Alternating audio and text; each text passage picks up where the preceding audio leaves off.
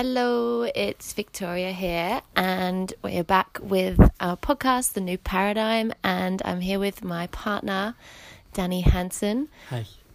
And he's going to share with you the story of how we met and the moment that I asked him to be in an open relationship with me. You can take it from here.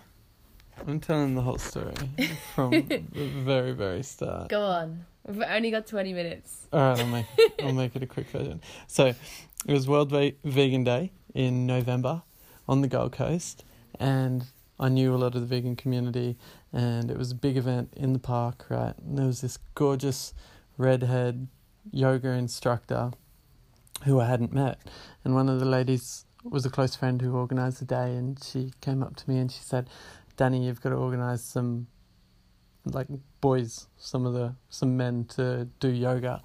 And I was like, yeah. So I rustled up some of the men that I knew. And anyway, this gorgeous redhead yoga instructor comes around a few minutes later and she's like, "Would anyone like to do yoga?" And you said, "Fuck yeah, I want to do yoga." Vic finds that funny because she thinks it's great that they're the first words that I ever said to her. And so I do yoga, and I did not realise how stunning Vic was until she started moving and instructing, and it was really, really cool. And I remember just thinking, I'm going to fuck that yoga instructor. And anyway, in the days following that, I found her on Facebook and added her and messaged her, and she completely ignored me. I was like not devastated, but just like, oh well, wasn't meant to be, you know. And a few months later, it was Australia Day, so like the end of January, she messaged me and basically hit me up if I was going to this event on the Gold Coast, like another vegan event, and I hadn't even heard of it. I hadn't even heard it was on, but I said, yeah, I'm going. Like, of course I'm going. And you said it'd be better if you were there. Yeah. Because I asked her whether she was going, and I said it'd be better if you were there. And that is a cute line. All right. Props to us being cute. Anyway, and so I rocked up there, and I remember us like flirting and being close with each other. I remember having a bit of nervousness because Vic rocked up with a friend. And I had a bit of nervousness on approaching her. And then once we did approach, we were just flirty. And I remember people asking me, like, "Oh, how long have you been dating her?" And I was kind of like, basically, essentially had our first conversation, like today, like just now. And anyway, we took each other home from there. And it was one of the sweatiest days of the year. And I remember we spoke about having a shower, and we just stripped in front of each other. And we were just like checking each other out, and we ended up spending the afternoon chatting in bed naked before connecting deeper, having sex. And I basically didn't leave Vic's room for the next, I was there till Sunday night, so yeah, we spent Saturday morning till spent Sunday like a big evening. 48 hours with each other, and essentially we were in a relationship together at that stage in my mind. And I'm not someone who jumps into relationships, but I just had all these green lights for it, and it was really cool. And Vic was fresh out of a relationship and had some hesitations and was trying not to jump into it, but it just happened. It just flowed really, really naturally. The weekend after, Vic came and met a lot of my group. We went to a festival in Brisbane, and it just really solidified us. It was all really beautiful. And I used to listen to audiobooks, and we started reading the same audiobooks. We were telling each other books to read so that we could get on the same wavelength, get the same words in our head. And I remember we were speaking about The Alchemist and a couple of other books, and Vic said, "I want you to read The Ethical Slut." And so I downloaded it, and I remember listening to it on the avocado farm where I was working, and it's all about polyamory. And I was thinking, can I do this? And yeah, you go on. We were sitting in the back of the Troopy, and you asked me to be your girlfriend, And then there was like a week or so later, and I'd come back from a festival, and I was like, hey, I was like, oh yeah, you were at the Con-Fest, yeah. And I was like, do you want to be polyamorous with me? You were like, yeah. What is it? And then when we started explaining all this to you, and that's when you started to read the Ethical Slut, and we were like trialing all this stuff, and you would seem really excited and up for it, and I don't think you even knew what it meant, which was really fun. It was just your general way. Yeah, it all flowed really easily. I remember, we'll get a bit deeper into this. So we ended up going to a hippie festival called Modifier, right, which runs on the Burning Man principles, like the leave no trace and not use currency and everything, but it's a very, very small version of Burning Man. And there's like little poly communities and like workshops and stuff there. And it was kind of like our first weekend where we're going to like, you know, be poly and explore. And so I'm like, oh, it was funny. Vic like instantly had like these guys kind of gravitating towards her, and she had this one dude. I was about to name him, but we probably shouldn't for the podcast. Don't do that. Anyway, big handsome dude, and they were kissing and stuff, and it was cute. He was a real sweetheart, but it was interesting seeing Vic like passionately kiss a man for the first time when I was like besotted with this girl, and it was still very bloody early in our relationship, that's for sure, and I still had this monogamy mindset, this framework in my mind, but I do remember feeling okay with seeing Vic kiss him, but then I was a bit triggered like 2 days into this festival when Vic had kissed passionately like 3 guys, and I was having a grand old time dancing and like hanging out with everyone, but I wasn't really like I had blocks in my mind of like asking a woman to kiss me or getting that close with a woman that I'd feel comfortable kissing her. I think I was worried about Vic feeling unsafe, when really, now that I look back on it, that's me not feeling safe in my own my own levels of love. I guess my old behaviours, my old patterns were to, once I find the next girl that I'm besotted with, to leave my current girl and move on to that one, because I don't want to. Because I've always had fear around the monogamy framework and around the relationship escalator and things getting too deep, and so it was quite a big part of my habits to just move on to the next girl, move on to the next girl, move on to the next girl, and I really didn't want to do that with Vic in such early times, and so I think I had big blocks and big fears. Anyway, there was actually a workshop Vic and I went to where we were explaining to this beautiful South American chick that we're polyamorous, trying this thing, and Vic was basically saying to her, yeah, you can kiss my boyfriend, like saying, yeah, kiss him. And like, kiss him. And we like, and she was like, no, like, not up for it. And, you know, and we must have exaggerated it, but Vic was like, yeah, kiss him. That was the story that carried on. For the rest of the festival was like our friends just picking on Vic, just being like, kiss him, kiss my boyfriend, kiss him. And yeah, we were hashtagging that for ages. Anyway, you go on with some story.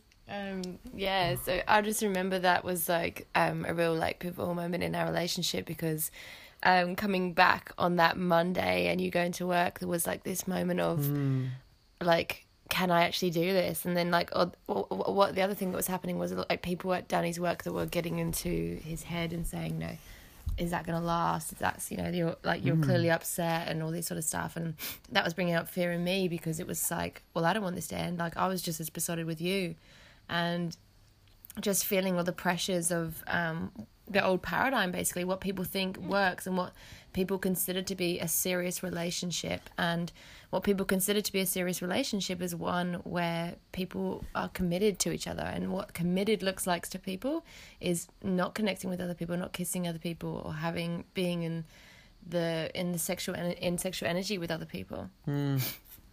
So it's interesting, because at this point neither of us had slept with anybody else, or yeah. Yeah. really got that far into I it. remember that day actually. That so the Monday or Tuesday or whatever it was, back at work, and all of a sudden it's like all this emotion and everything that I'd been pushing down, like any fears of seeing Vic kiss someone else. At the time, at the festival, in the flow of the festival, you know, well, I know festivals for me are a different framework in my mind, and everything goes, you know, it's like a lot more free love, and then I'm back in the real world at work, and my mind's like replaying these pictures of Vic kissing someone else, and I was very triggered. Like I had big emotions come up. I remember, so I've got a fear of unworthiness and fear of abandonment when I go deep down into my emotions, into my sadness. Sometimes I feel that abandoned feeling, like it goes back to patterns with my parents and whatnot, and it's fine. It is what it is. We've all got fears. We've all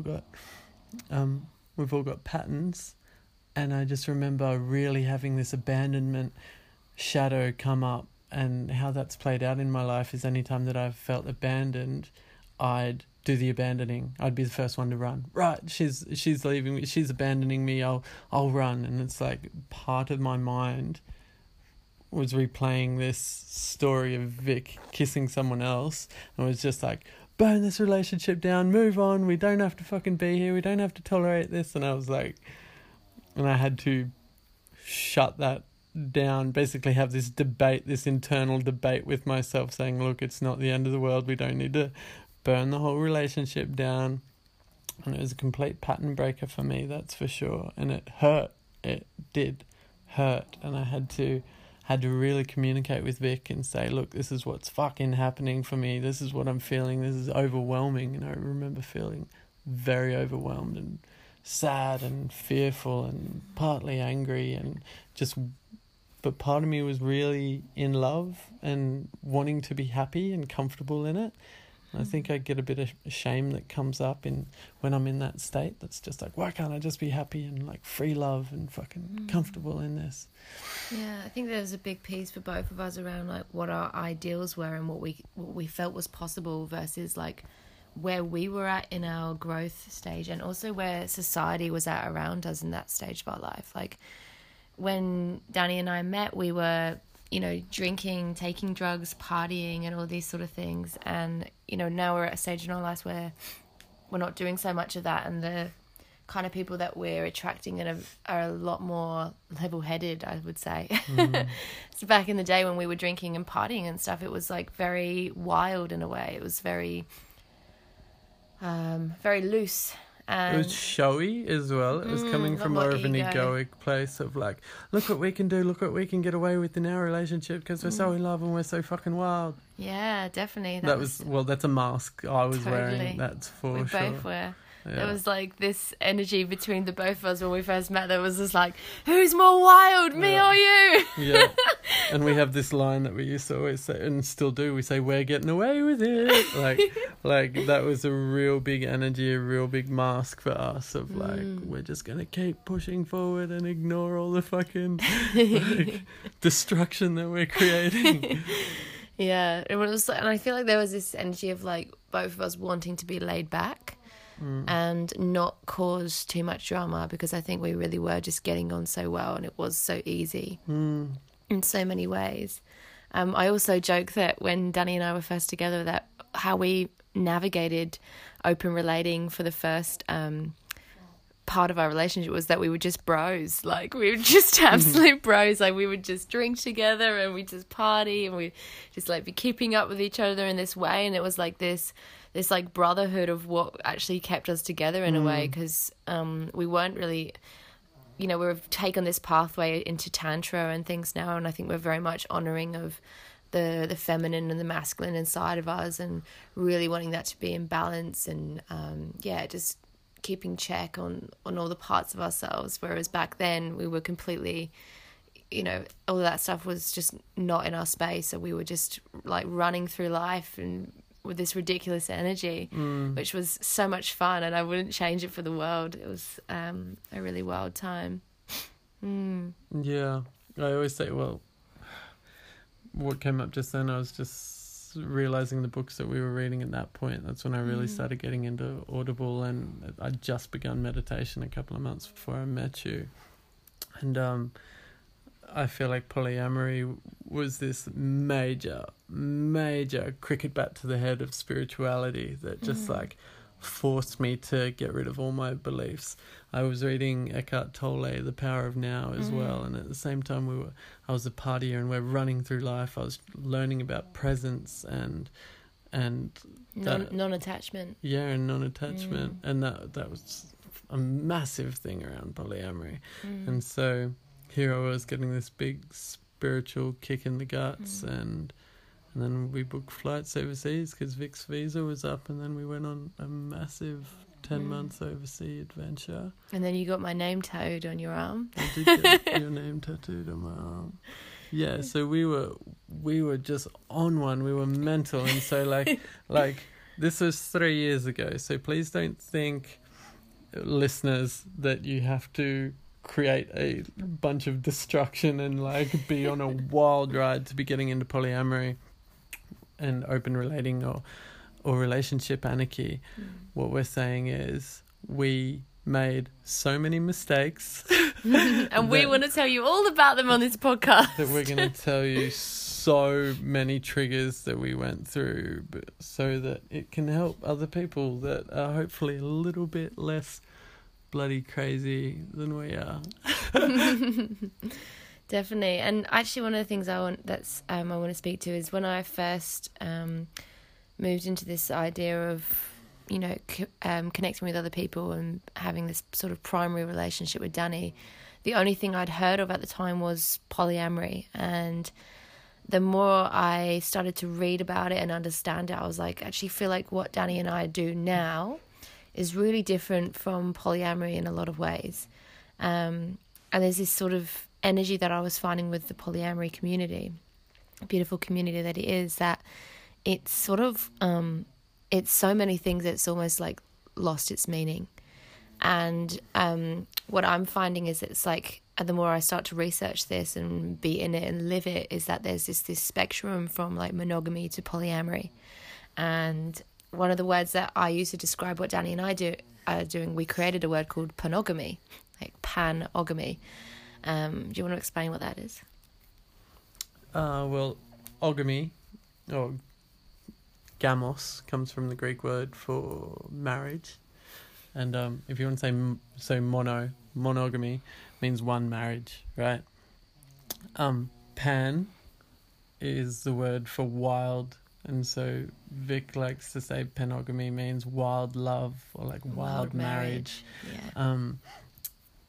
You go on. Yeah, so this idea of this like wild marriage is like that there's this central point that we've created, but that we're allowing like the love that's between us to actually be wild and flow in any direction that it moves in, and not like create this like island type energy that I spoke to in the first podcast around how we how we've been brought up with like marriage and what marriage means. It's like this idea that it's like there's two people that are creating this like island almost, and way of like, instead of like a community or a tribe or an energy. And the more like, because the expansive amount of love that I've been feeling between Danny and I since we met, it's like, what if we allowed that love to lead the way, and what if we allowed that love to become our growth? And that is what panogamy looks like for us. And I just call it open relating now. Try not to get caught up in any labels, because anything that we put a label on is just like creating it to be a certain way, because every label has a certain structure. And really what I'm desiring is a relationship where we let love lead the way, and let this love that's moving between us to choose the direction. And sometimes that direction is going to take us away from each other a little bit and allow us to grow in that way. And sometimes that growth is going to be together and moving through. So really what the difference was that I was noticing between what polyamory is about and what we're doing is about, is that polyamory is about having a lot of different relationships with people and loving many. And what I think we're doing is allowing growth to happen in whatever direction that takes us, and allowing that to and having this sort of base that's happening between us, but not staying attached to that idea. So there's just like a partnership that we've created, and that we are really finding each other complementary to each other in a lot of ways, but we're not attached to this idea that the relationship needs to look a certain way or be a certain way for our growth. On that note, the relationship anarchists have what's known as the relationship smorgasbord, and it's 16 different boxes, right? You can Google it, it's really good. And romance is one, life partnership is one, sex is one, there's co-carer for like a child or a dog or whatnot, there's friendship, there's even kink and like financial partner down the bottom. So 16 different boxes, and what the point of them is, and what the relationship anarchists say, is that with any individual person that we have a relationship with, we can have a look at this smorgasbord and go, right, I want to, like this person I might see as a financial partner, and we've got that, and we're also going to be friends, right? So we're going to use those two boxes. For this lover that I've just had sex with, there's sex on the table, and I might have some romance there, but I don't want to be their life partner, and I don't want to be financially, like, in a financial partnership with them. I don't want to be a co-carer for the dog, whatever. With Vic and I, we've chosen to have life partnership, and so that's a box that we've grabbed, and we also want romance and sex and domestic and co-caregivers. Yeah, so but it would be crazy to think of one person to be all 16 of the boxes. If we have a look at the boxes, there's a lot on there. So all we're saying is that we can have more people in our life that, you know, take some of these boxes. Like I might have a financial partner completely separate to Vic, who I might run a business with, but then I come back to Vic and I've got my life partner in her. I might have friends who I'm affectionate with or have some romance with. And all we've done, the only difference between us and normal societal monogamy, is that we also keep sex and romance on the cards. Don't get distracted by the dog, Victoria. We also keep sex and romance on the cards, and love with others, with people that are our friends, because we do find ourselves as very sexual beings, and it's fine, and we can still have life partnership with each other. Exactly. All right, we're going to wrap this one up here, but we're really wanting to share is that we're going to be sharing more about our relationship and the journey and the lovers that have come into our lives over the time, and the lessons that we've learned and the growth that we've had. So if you want to tune into more of that, please send us a message with the topics that you're traveling through right now with Open Relating, and we'll see if we've got anything we can share with you. Thanks so much. Bye. Cheers.